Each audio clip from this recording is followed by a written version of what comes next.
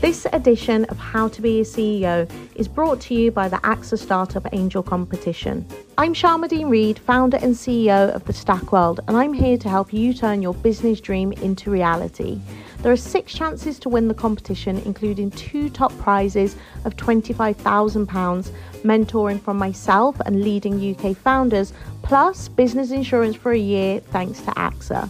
Go to standard.co.uk/AXA Startup Angel for details on how to enter and complete your entry by the 2nd of June 2024. Good luck. Hi there, I'm Lawrence Dallaglio, host of the Evening Standard Rugby podcast, brought to you in partnership with QBE Business Insurance. The show is available to listen to now and across the Six Nations as Europe's elite go head-to-head in rugby's oldest international competition. Each week, we'll be looking at the QBE Predictor, which forecasts the results of each round of matches. QBE is one of the world's leading insurers, and they will help your business build resilience through risk management and insurance solutions. Subscribe now and download wherever you get your podcasts. As always, thanks for listening.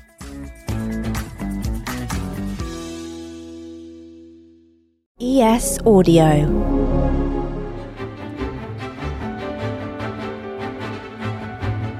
If anyone knows how to be a CEO, it's William Reeve. He's pretty much spent his entire working career as the boss. Even at school, his classmates recognised the self-confessed nerd obsessed with computers was probably onto something special. In my school yearbook, I think I was nominated the kid most likely to be a millionaire by the age of 30. So maybe even if it hadn't been occurring to me, it had occurred to somebody. Were you a millionaire at 30? I mean, there's quite a bit of inflation from when I was at school to when I was 30, but yes, I was.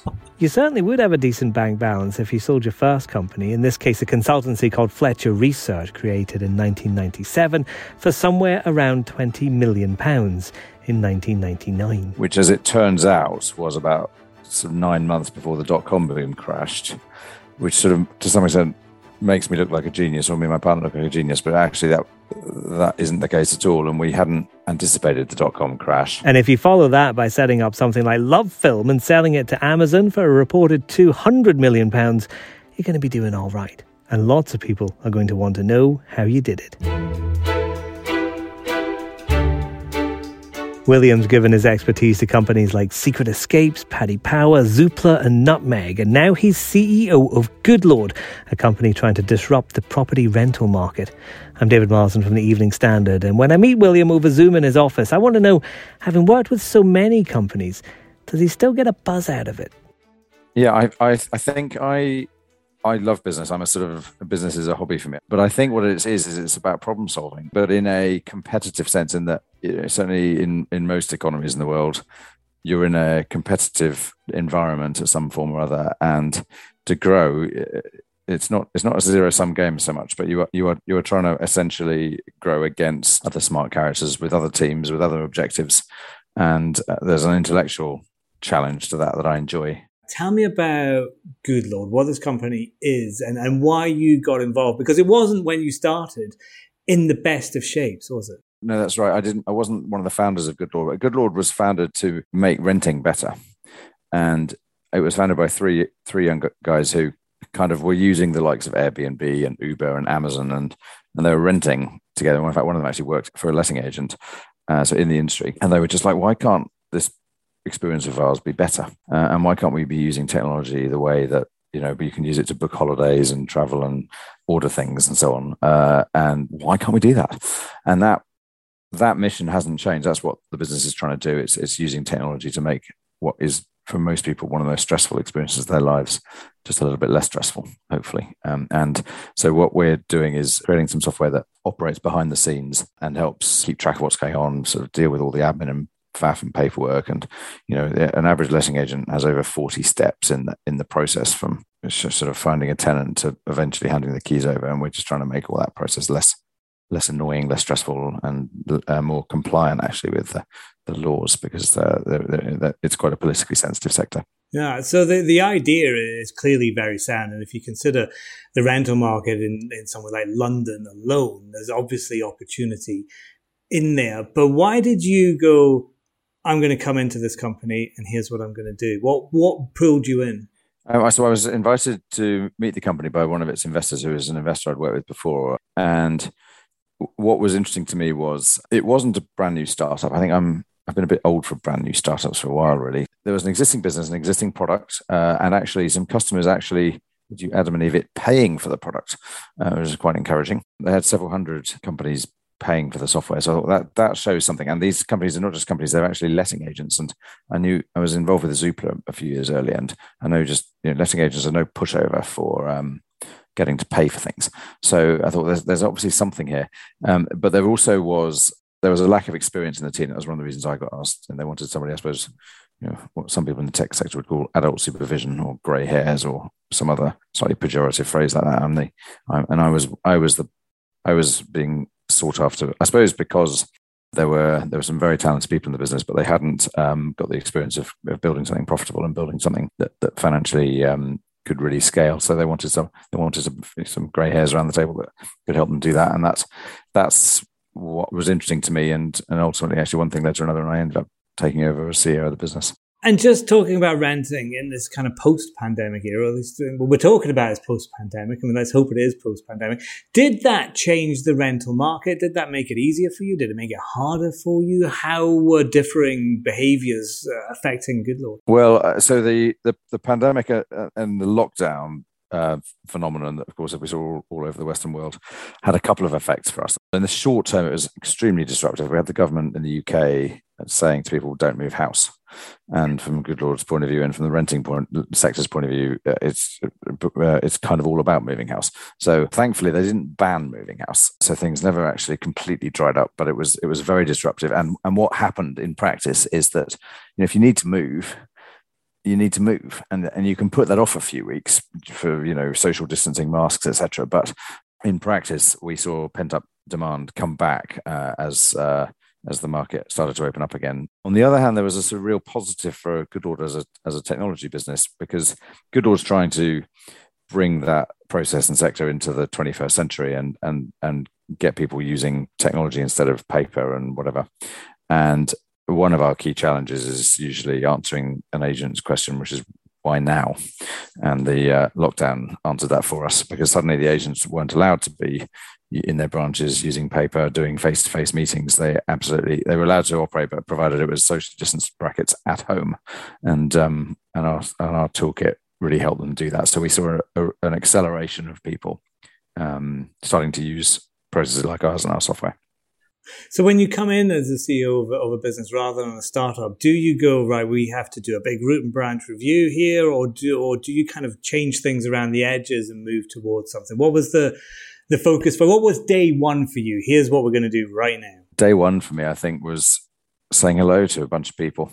And one of the points I made as I did that was, I don't have any answers. The answers are all in the room already. And you guys know what we need to do. We need to agree that together and make sure everybody knows what the objectives are, and we'll work together to do this. But you're not going to get any magic out of me.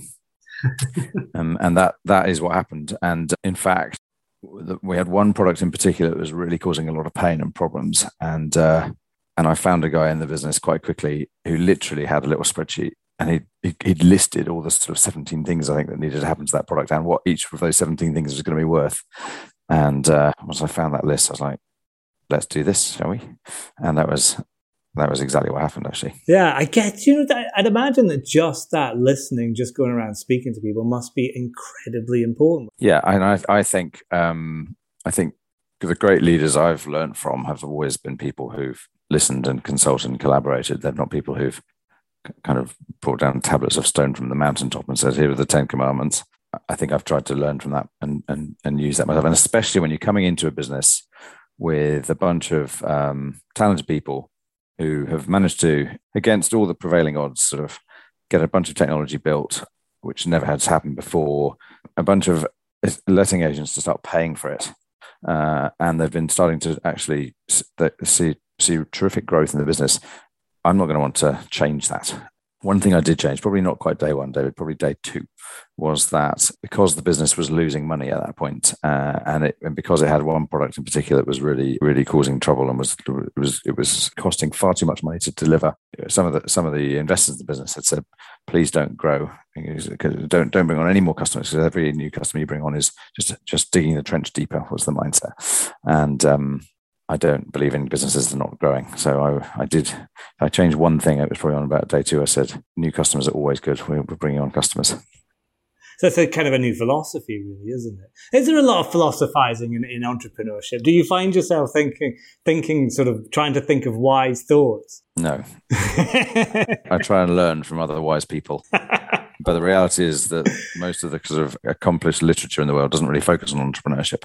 You've talked about how busy you've become doing this job. It's clearly a full-time job, but you do have other roles. You're I think, as a non-executive director at Dunelm, for example. Why use your time? Because you can't have much spare time, I would expect. So why use your time on something like that? Well, actually, it's quite common for serving executives to be on other companies' board as non-executive. And I think the reason why that is common and a good thing, and why I wanted to do that, is because it's a learning process. And pretty much all of the businesses I've generally been involved with have been private companies, but they mostly aspire to be public companies at some point, or certainly to grow and to become better companies. And the highest standards of governance and practice in general are public companies. So from my point of view, having a chance to be on the board of a public company is a learning process that hopefully will teach me things I can take to the younger and smaller and generally less well-governed private companies and help them to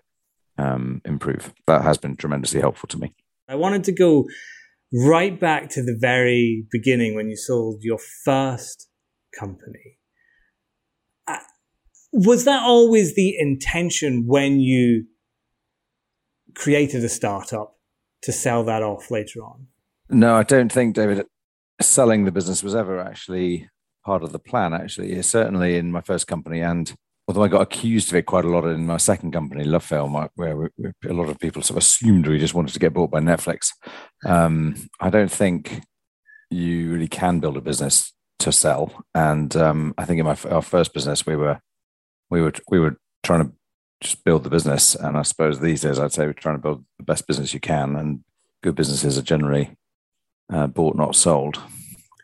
When do you realize then that it's a good time to exit? Is it when the offer comes in, or do you go out looking for it? Do you realize that this is now, it's time to sell this and move on? There are plenty of professional investors who are far smarter at that sort of stuff than I am. And I don't think I've ever sat there and consciously thought, when would be the best time to sell? And this set of offers you've made me here is pretty interesting, but I don't think it's quite the right time to sell. So I think we might just wait like 8 months, if that's right. It just doesn't really work that way around.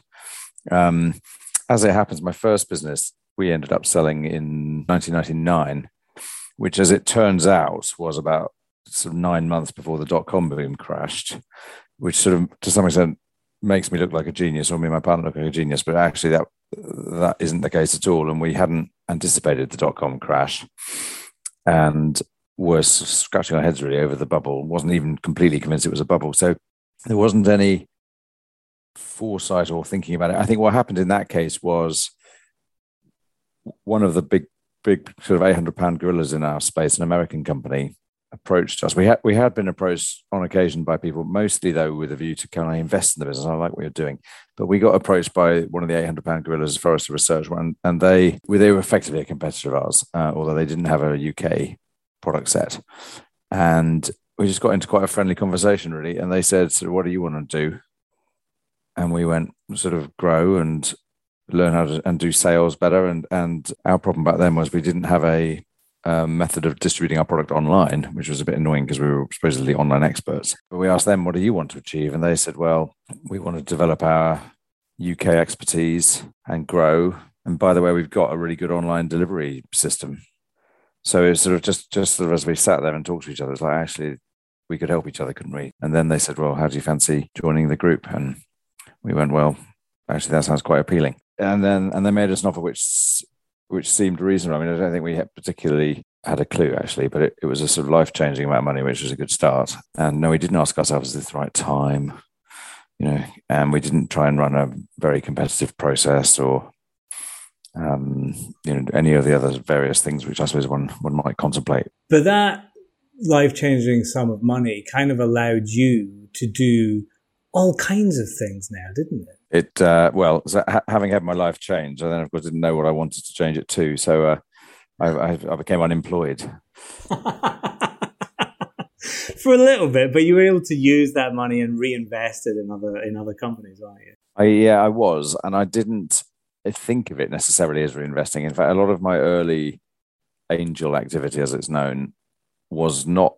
I didn't intend to ever to get that money back. I viewed it as analogous to writing a check and throwing it away, throwing it away to someone who's going to cash it, I suppose is what I mean there. I thought of myself as supporting people I knew and wanted to back and help. And I always made sure it was an amount of money I was prepared to just lose and write off. So it was only some years later that actually I started to see some money coming back, or realize that actually some of these investments had.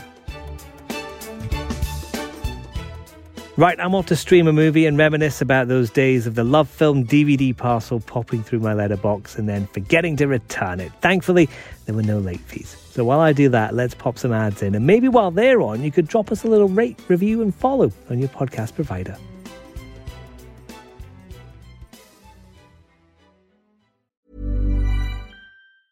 Normally, being a little extra can be a bit much.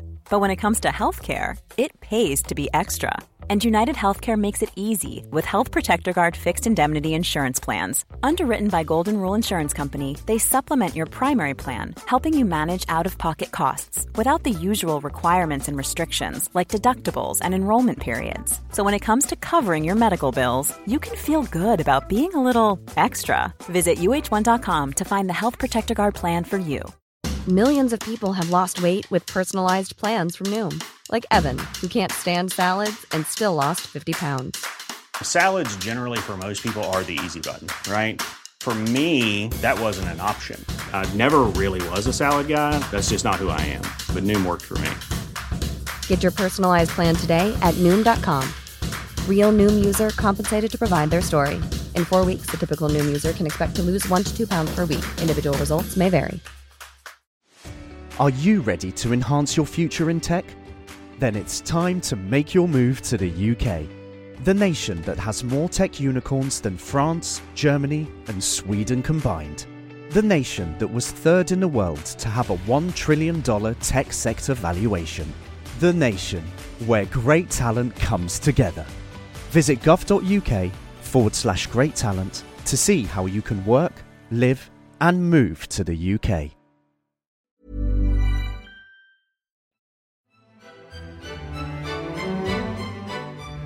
Do you ever look back on the companies that you've been with and kind of feel nostalgic about them? I mean, Love Film's one of the ones that you ran. I used Love Film. It was a great little service. It was fantastic. Watched loads of DVDs through Love Film.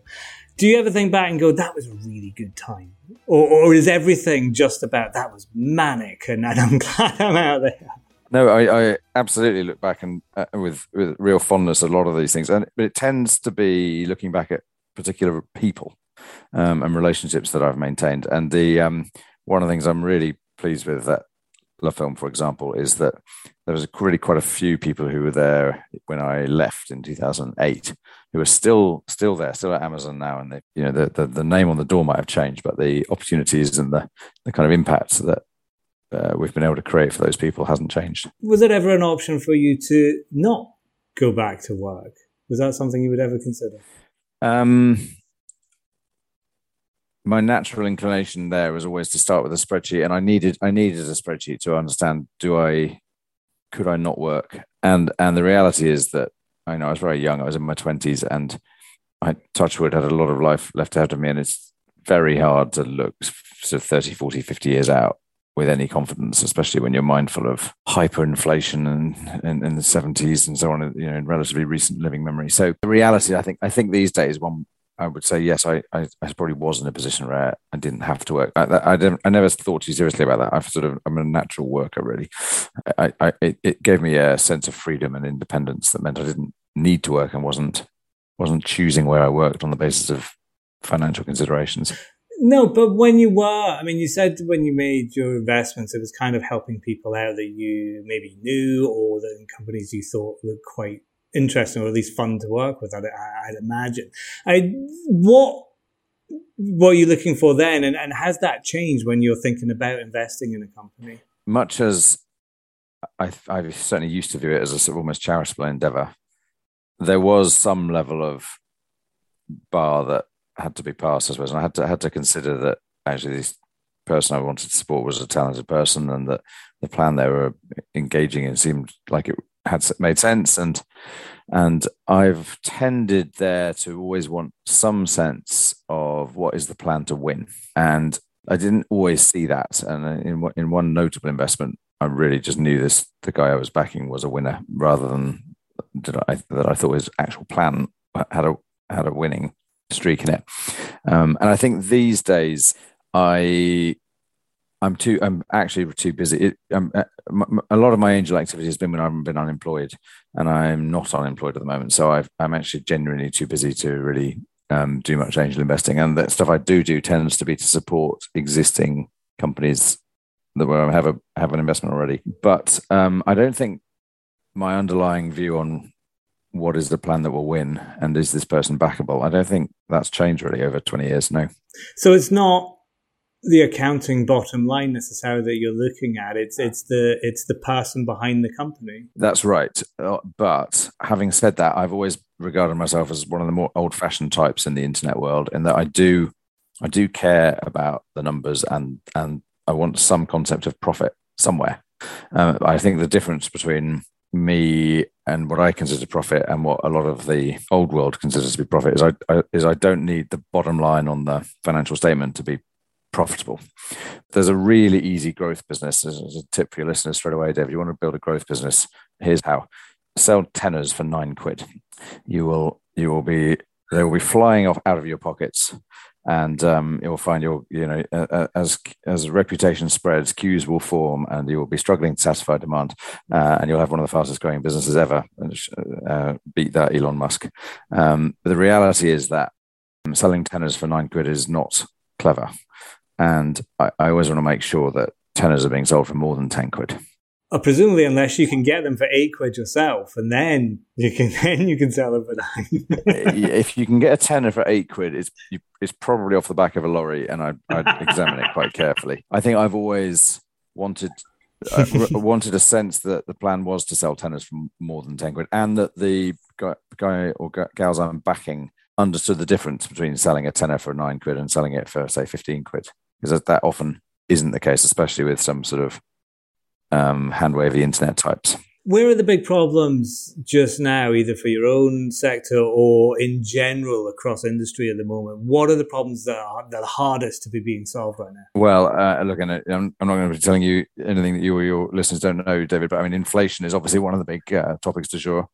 And the energy crisis in particular actually is something which at Goodlord is causing us quite a lot of disruption, because one of the ingredients in moving home is setting up your utilities and energy supplies. And we normally play quite an active role in that, but that market is currently being poleaxed by the market disruption. And market disruption combined with the price cap, that's actually a bit like the point I made earlier. There are energy suppliers now saying, I don't want any new customers, which is a pretty unnatural thing. But it's yeah. And I say, having on day 2 when I joined Goodlord, made sure that nobody ever said that in our business. I can now understand why the energy companies are saying that, but that's a very unsustainable situation. Yeah, I can imagine that something like the cost of living crisis that we're living through must be impacting heavily on the rental sector. Yes, I mean, it's a little bit early to see what the actual impact is on rents and the rental sector, but all history lessons would suggest that one of the things that is impacted by inflation are property prices and rent. So almost certainly one is going to see rents going up.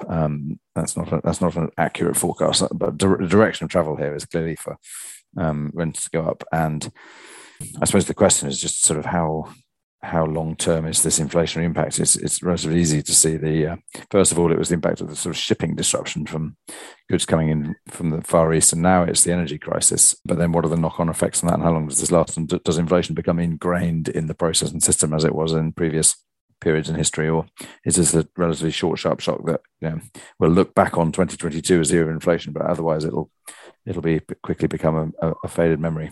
That's the challenge for us all at the moment. Younger people, are they being hit by this cost of living crisis right now? Yes, well, so it's a little bit early to know what's happening to rents, but I mean, what's certainly true is that generation rent, as it's called, is the one where the cost of living is probably most acute, right? And the affordability crisis, whatever you want to call it, hits these people on who are early in their careers, not earning as much as the sort of older generations, and have got modern rents to pay, not the old sort of laughable ones from 30 years ago. I get frustrated by quite a bit of sort of coverage I see in the media, actually, David, if you don't mind me saying, because I think that your average policymaker stroke journalist tends to think of tax rates as being sort of 20% for normal people and 40% for high rate taxpayers. And the moment you look at a payslip, you'll see that's not true, because there's this funny thing on it called national insurance. And again, I think your average policymaker tends to forget is that national insurance drops a lot once you're a high rate taxpayer. And there's also this funny thing called student loan deductions, which is 9%. So for your average person in generation rent, even if they're not earning what a high rate taxpayer needs to earn, they're still paying the same taxes as a high rate taxpayer because they're paying income tax plus national insurance plus a student loan deduction. So they've got taxes well over 40%. Whereas actually the likes of me, who, you know, I'm an above average earner and I've been, you know, financially pretty fortunate in my life. I think I don't have a student loan deduction, and my national insurance percentage is lower than most of my staff at Goodlord. So there's something people tend to forget, which is generation rent is not only earning less, but they're really highly taxed, and the cost of living is a very real thing for them. It does seem like the rental sector is quite archaic in how those systems... It's in the Bible. How the systems have been run. Is that because people don't want to change? Has there been resistance to change? Or is it because nobody said to them, you can do it like this? It's a mixture of reasons. And there is something pretty fundamental about roofs over heads. And for a lot of landlords, they're offering a property for rent as an investment strategy. And part of the point of the exercise is to be as passive as possible, really, and just sort of, in an ideal world, the property doesn't need much work and the rent just gets paid every month or every quarter, and they don't have to think about it.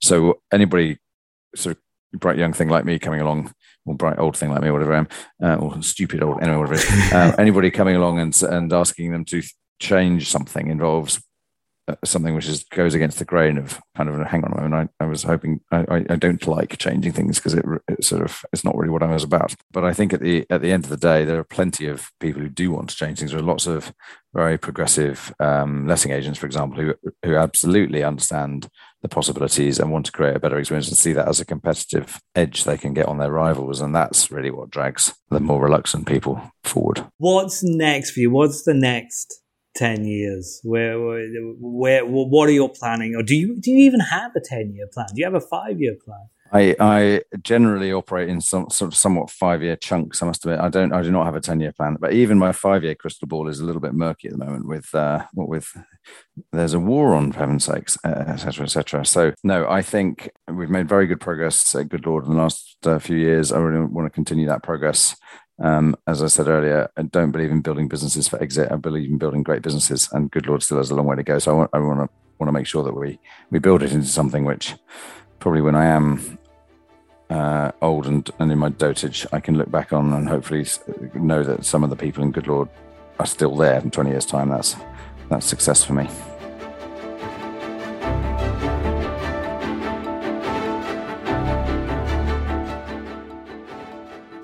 That was William Reeve, CEO of Goodlord. How to Be a CEO is back next week. New episodes drop first thing every Monday morning. Why not start your week with us?